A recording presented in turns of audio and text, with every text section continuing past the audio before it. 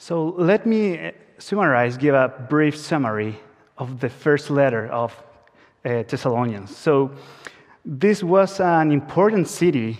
Actually was the capital of Roman province of Macedonia. And everything started in Acts chapter 17, when we have Paul and his friends preaching the gospel in this community. So we have conversions from the Jews, but also from Gentiles. And the result of this is that we have people like against Paul and his preaching. So we have conversions. That's really good, but also we have afflictions. So Paul and his friends, these missionaries, had to leave that place. And after that, Paul sends Timothy to get some report of this church plant. And the report is really good, actually. However, there was an important issue in that church, that some Christians had died. So the main question here in this letter, well, this is the summary of the summary, but it is, what is the hope for the Christian, both in life and death? What is the hope for the Christian, both in life and death?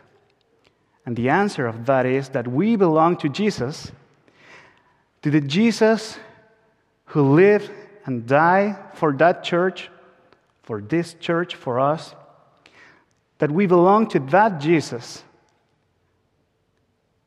but also that Jesus is coming for a second time. So the coming of the King, the Savior, and the Redeemer is the main theme of Thessalonians, of the first Thessalonians. Why? Because we as Christians, and I mean like every people, need assurance, security in life. But in fact, assurance about eternity. Eternity when we die, assurance 30 seconds before we die, assurance right now when maybe everything is okay, assurance in the best moment, but also assurance of this reality of the gospel in the very worst moments. So the first question that I would like to ask is, do we have a view of the eternity of the second coming of Christ in the context of suffering and persecution? So that's First Thessalonians. And Second Thessalonians, again, is about the importance of the second coming of Jesus. First Thessalonians was that Jesus is coming, so this is our hope. But Second Thessalonians is about Jesus is coming, but not yet. So we have these two implications about this. The first is about the importance of good teaching, the importance of good doctrine, but also the importance of good practice from good and sound doctrine. It's not mainly or simply about doctrine, but good and sound doctrine. And it is not also about having good teaching, but also a disposition that is rightly understood. So it's about receiving with a good heart the good teaching or doctrine of the Bible. Why? Because this doctrine of the second coming of Christ was misunderstood by some Christians according to 2 Thessalonians.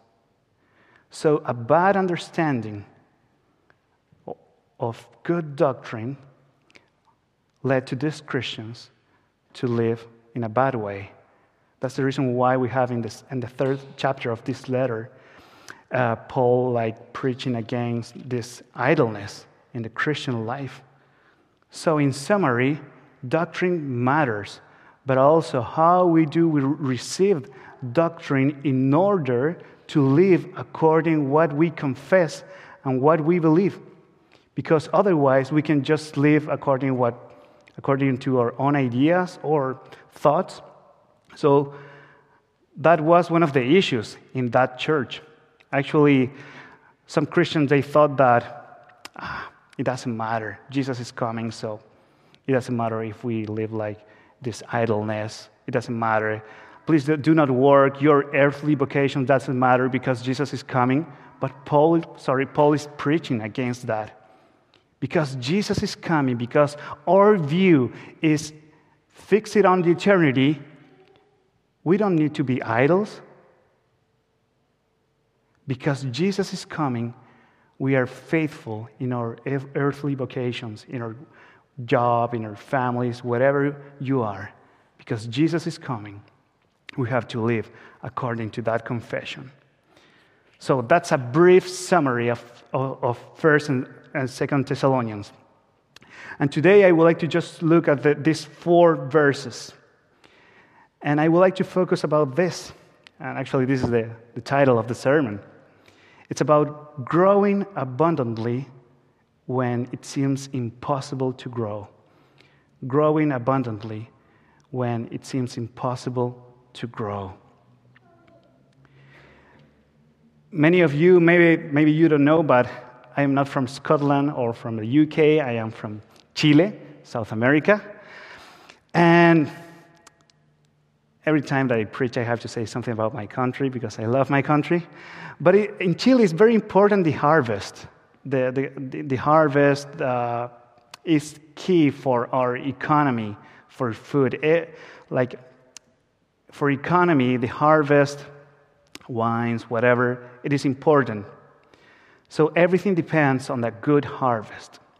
However, when we have a storm or bad weather, all this harvest can be destroyed just in a couple of minutes. So all the work, everything is just...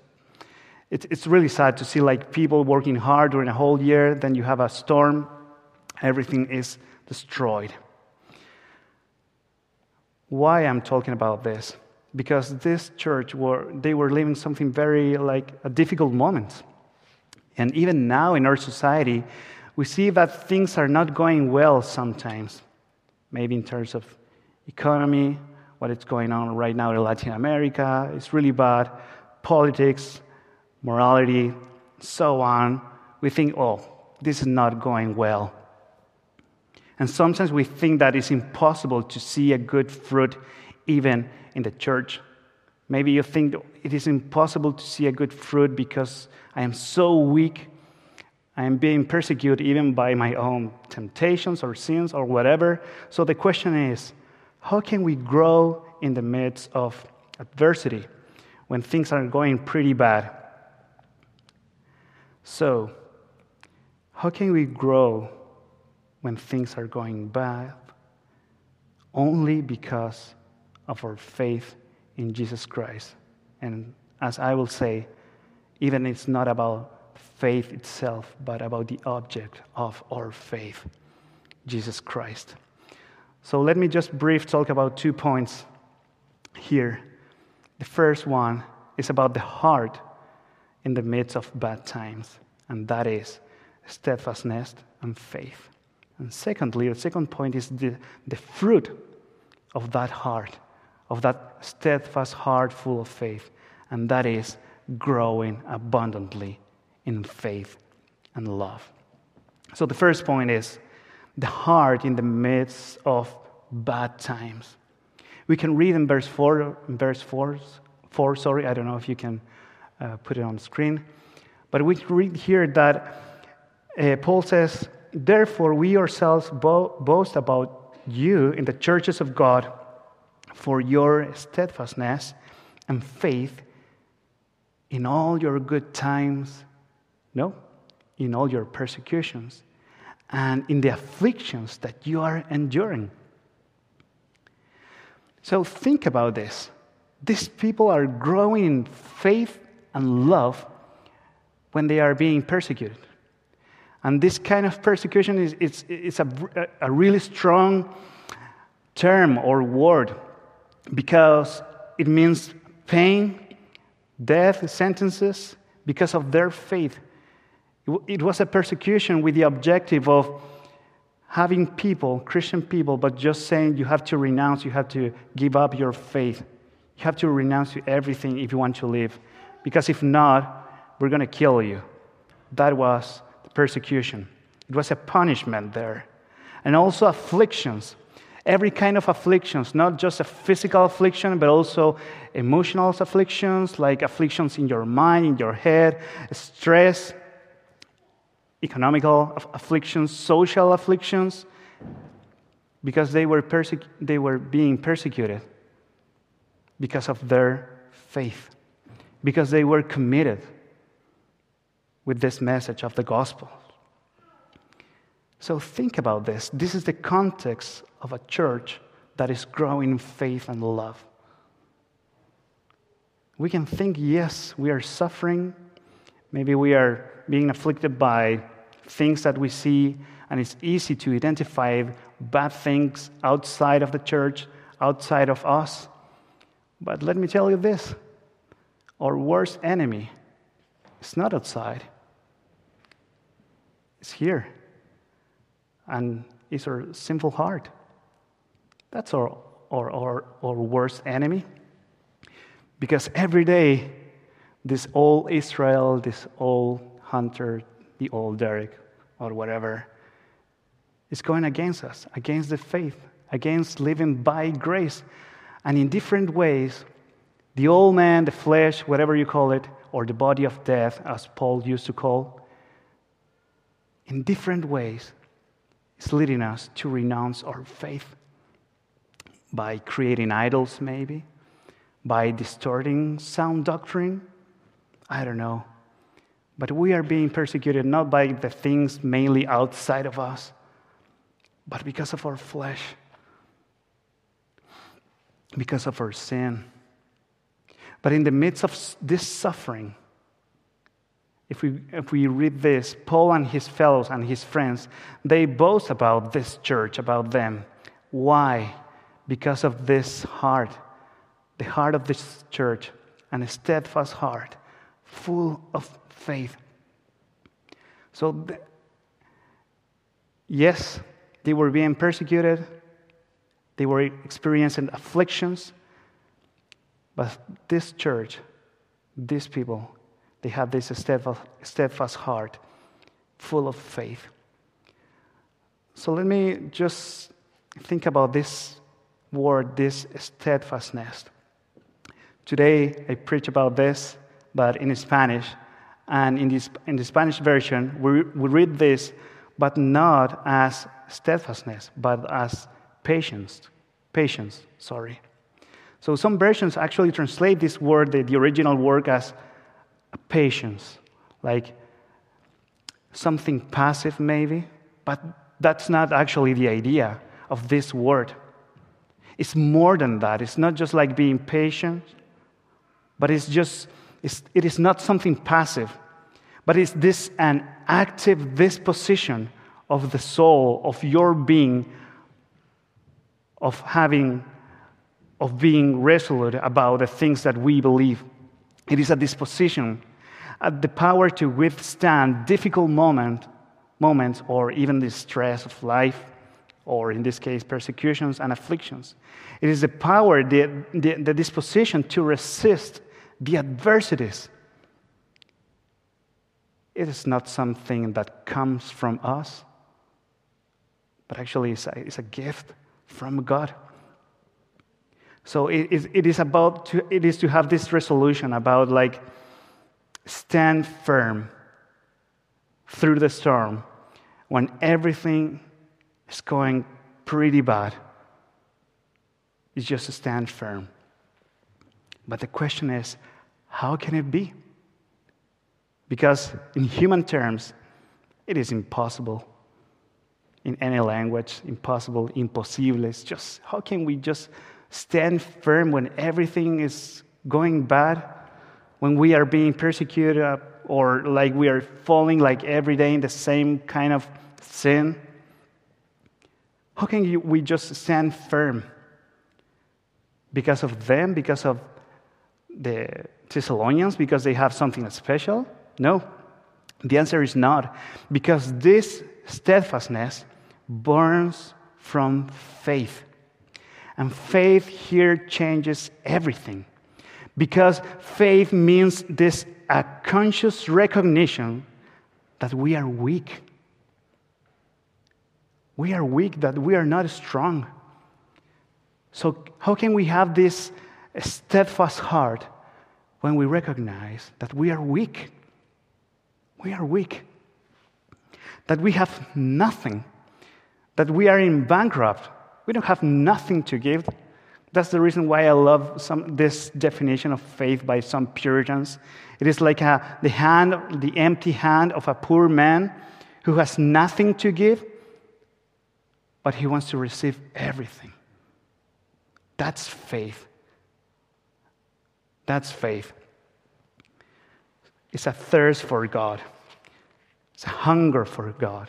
So how can weak people stand firm through the storm, through problems, through the circumstances? Not because of faith itself, but because of the object of their faith in the case of this church. It wasn't because of them, but because of where we are. Do you remember the first question that God asked to Adam after the fall?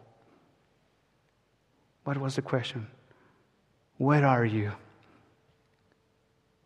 Where are you? So the same question, that question is for you and for me, where we are. That's very important because this church, it wasn't because of them, but because where they were. It was about the foundation where they exercised their faith, the place where they exercised their faith. And if we go to verse 1, if you can just, we can read that. Paul, Silvanus, and Timothy to the church of the Thessalonians, this word changes everything again. In God our Father and the Lord Jesus Christ. So they have steadfast hearts because they are a church. They were a church that is in God and Christ. Not simply God, but Paul says here, in God our Father and the Lord Jesus Christ. So where we are right now, where are you? Are you in God or outside of God? Where are you? Because they were in God and in the Lord Jesus Christ. That's the best place that we can stay and live and breathe and everything. When things are going bad, through the storm or whatever, if we are grounded on the rock, that's the best place where we can stay and live and die and everything. But it wasn't simple God, but our God and the Lord Jesus Christ. The God to whom they belong, the God to whom we belong, is infinitely bigger than the circumstances. According to Romans 8:18, for I consider that the sufferings of this present time are not worth comparing with the glory that is to be revealed to us. And let me tell you this, yes, pain is real, suffering is real. The things that you are living right now, the dark things that you are experiencing right now that maybe only you know, yes, it's real. But the glorious reality of God, of the gospel, is even more real. Because this glorious reality of God, not just any God, but it is the God of the covenant. It is a glorious God, the infinitely happy, as we learned this morning, the blessed God that comes to us to say, I am your Father. You do not belong to your sufferings or circumstances or temptations. You belong to me, says God, because He is our Father. In the midst of our diseases, losses, pain, or rebellion, God comes to us to tell us that He is our Father and we are His sons and daughters only by the grace of the Son, Jesus Christ. So if you have time this night, please go and read the first question of the Heidelberg Catechism. Beautiful, beautiful. So, we have a Father and we have a Lord, Jesus Christ, and we live according to the sanctification of the Spirit, chapter 2, verse 13. So what's the fruit of this? So now let's go into the second point. What's the fruit of having this steadfast heart that is rooted in God? Is growing abundantly in faith and love. This was a living church because they were rooted in a living God. An organism grows. And because they had a living faith, that living faith grows. So growing abundantly. And the word here means to increase in great amount, like maybe beyond the norm. They were just growing and growing and growing abundantly in faith and love. It is like to flourish. That's the meaning of that word. And they were growing abundantly again in faith. So do you see like the connection again? Faith and faith, they were just growing in faith. So how can we grow in faith? Because according to the word, faith comes from hearing. And hearing through the word of Christ. Romans 10:17. So this church, they were a church of the book of the Bible. A church that loves the word of God.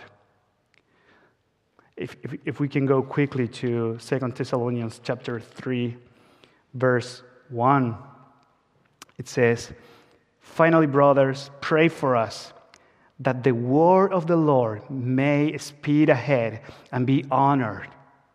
Again, pray for us that the word of the Lord may speed ahead and be honored, as happened among you. This was a reality. This was a church that honored the word of God in their daily life. A church that deepens in this doctrine for life. Christ is coming, so we have to live according to that reality. Martin Luther used to say, we have to live as if Christ had died yesterday, resurrected today, and He's coming tomorrow. That's the Christian life. And doctrine. Let me just briefly talk about this. Paul talks again about the second coming. And this is a doctrine for life, to avoid idleness and encourage earthly vocations. So please don't see doctrine as your enemy. No, the only enemy is our sin that distorts doctrine or uses doctrine for our benefit.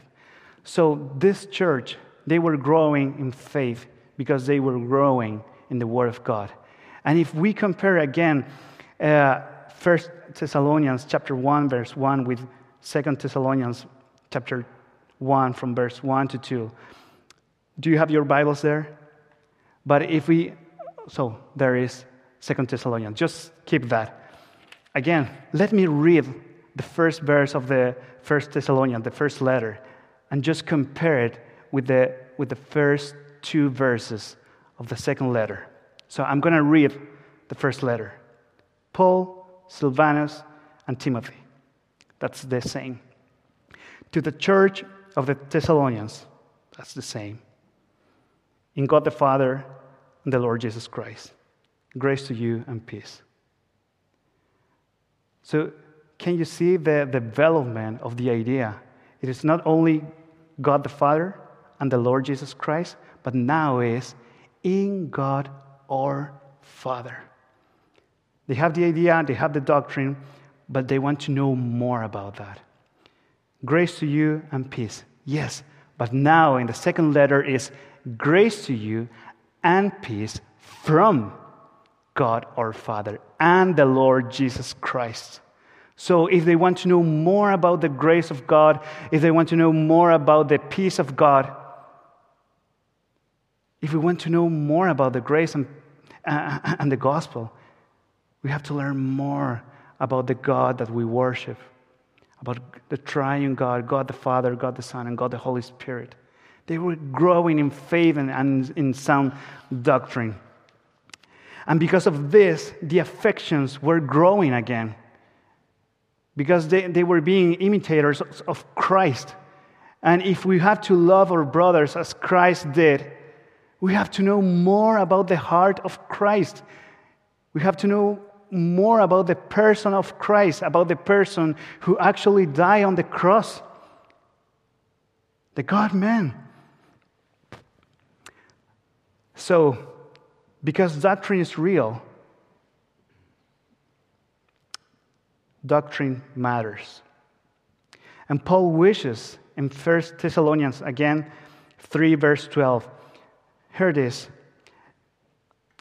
In the first letter, may the Lord make you increase and abound in love for one another.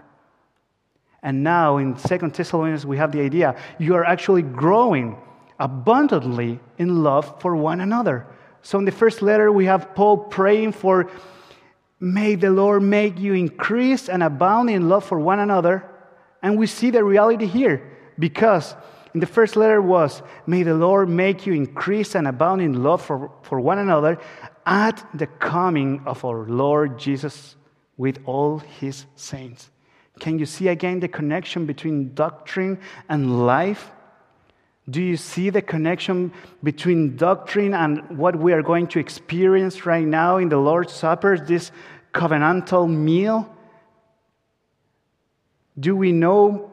Do you want to know more about this word that Derek used this morning for baptism, this covenantal families, this child of the covenant? This covenant is just this intimate relationship between the living God and us, just to enjoy him, just to say, as Psalm 73, sorry, this version is Spanish, but it's like, whom I have in heaven but you, God, and there's no one in earth. You know what I mean? Psalm 73. Just give me a wee second. I have to read. Sorry. I can say in Spanish if you want. Aquí tengo yo los cielos sino a ti. But it's like, whom have I in heaven but you? And there's nothing on earth that I desire besides you. My flesh and my heart may fail. Yes, because of persecution, because of sin, because Asaph here, he was just like saying, God, why I see the prosperity in the evil persons? But here is, oh God, whom have I in heaven but you?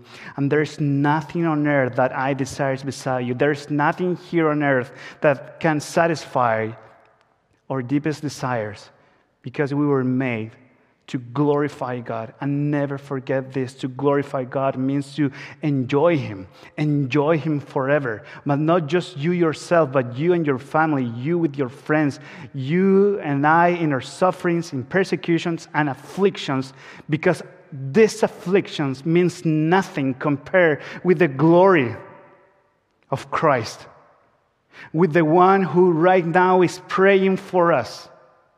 And he's coming for you and me. And for the saints that they were persecuted 100 years ago here in Grass Market. He's coming for us because he knows your heart and my heart. So doctrine matters. And how we do receive doctrine matters. And how we live according to what we confess and what we believe matters. So let me finish with this. How can we grow again in the midst of suffering? Because we believe that we have steadfast hearts.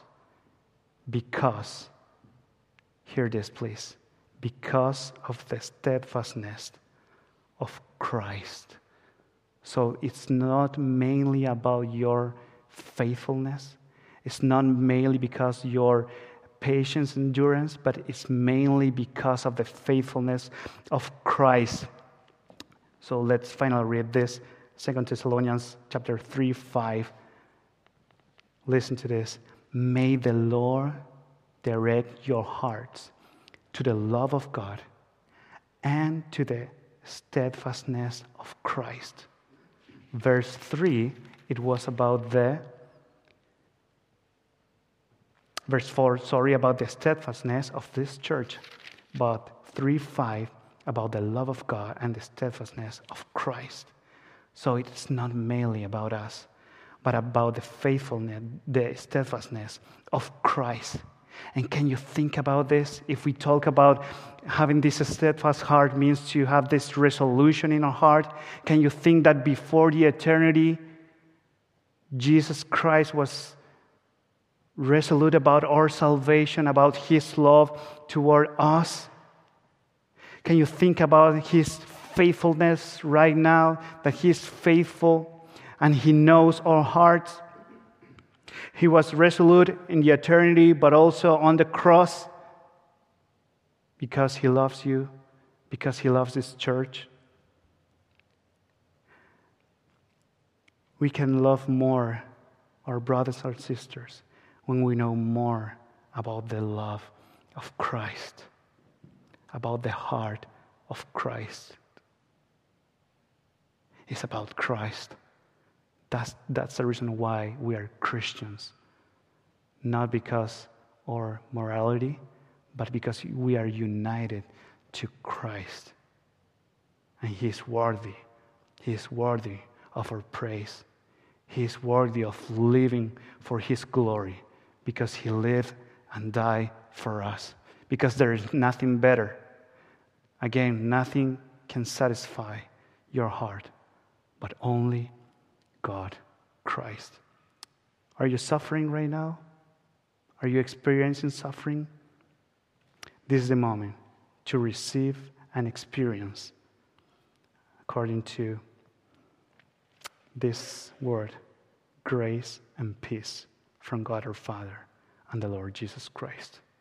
This is the best moment to receive that grace from Christ. Let's pray together.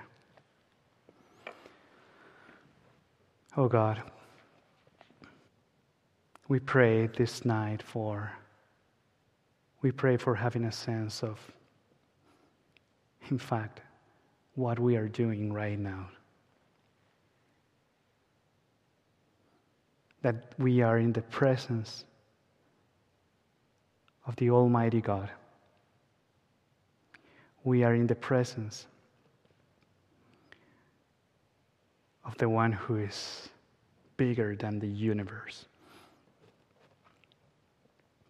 The universe is just a small dust compared with the glorious Creator. And at the same time, that Creator is here with us, among us, within us, just to let us know that you are the only one who can satisfy our hearts. And we recognize and we acknowledge that, oh God, we need more about you. We want to know you more in order to glorify your name, while at the same time we are loving our brothers and sisters and growing abundantly in faith and love in the midst of bad times, suffering, losses, diseases, or good times. But in every time, help us to remember that you are coming again. And because of that, we want to live for you, the one who died for us. And this is what we're going to celebrate today.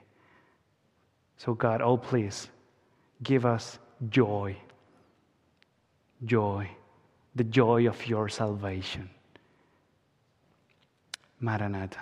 In Jesus' name we pray. Amen.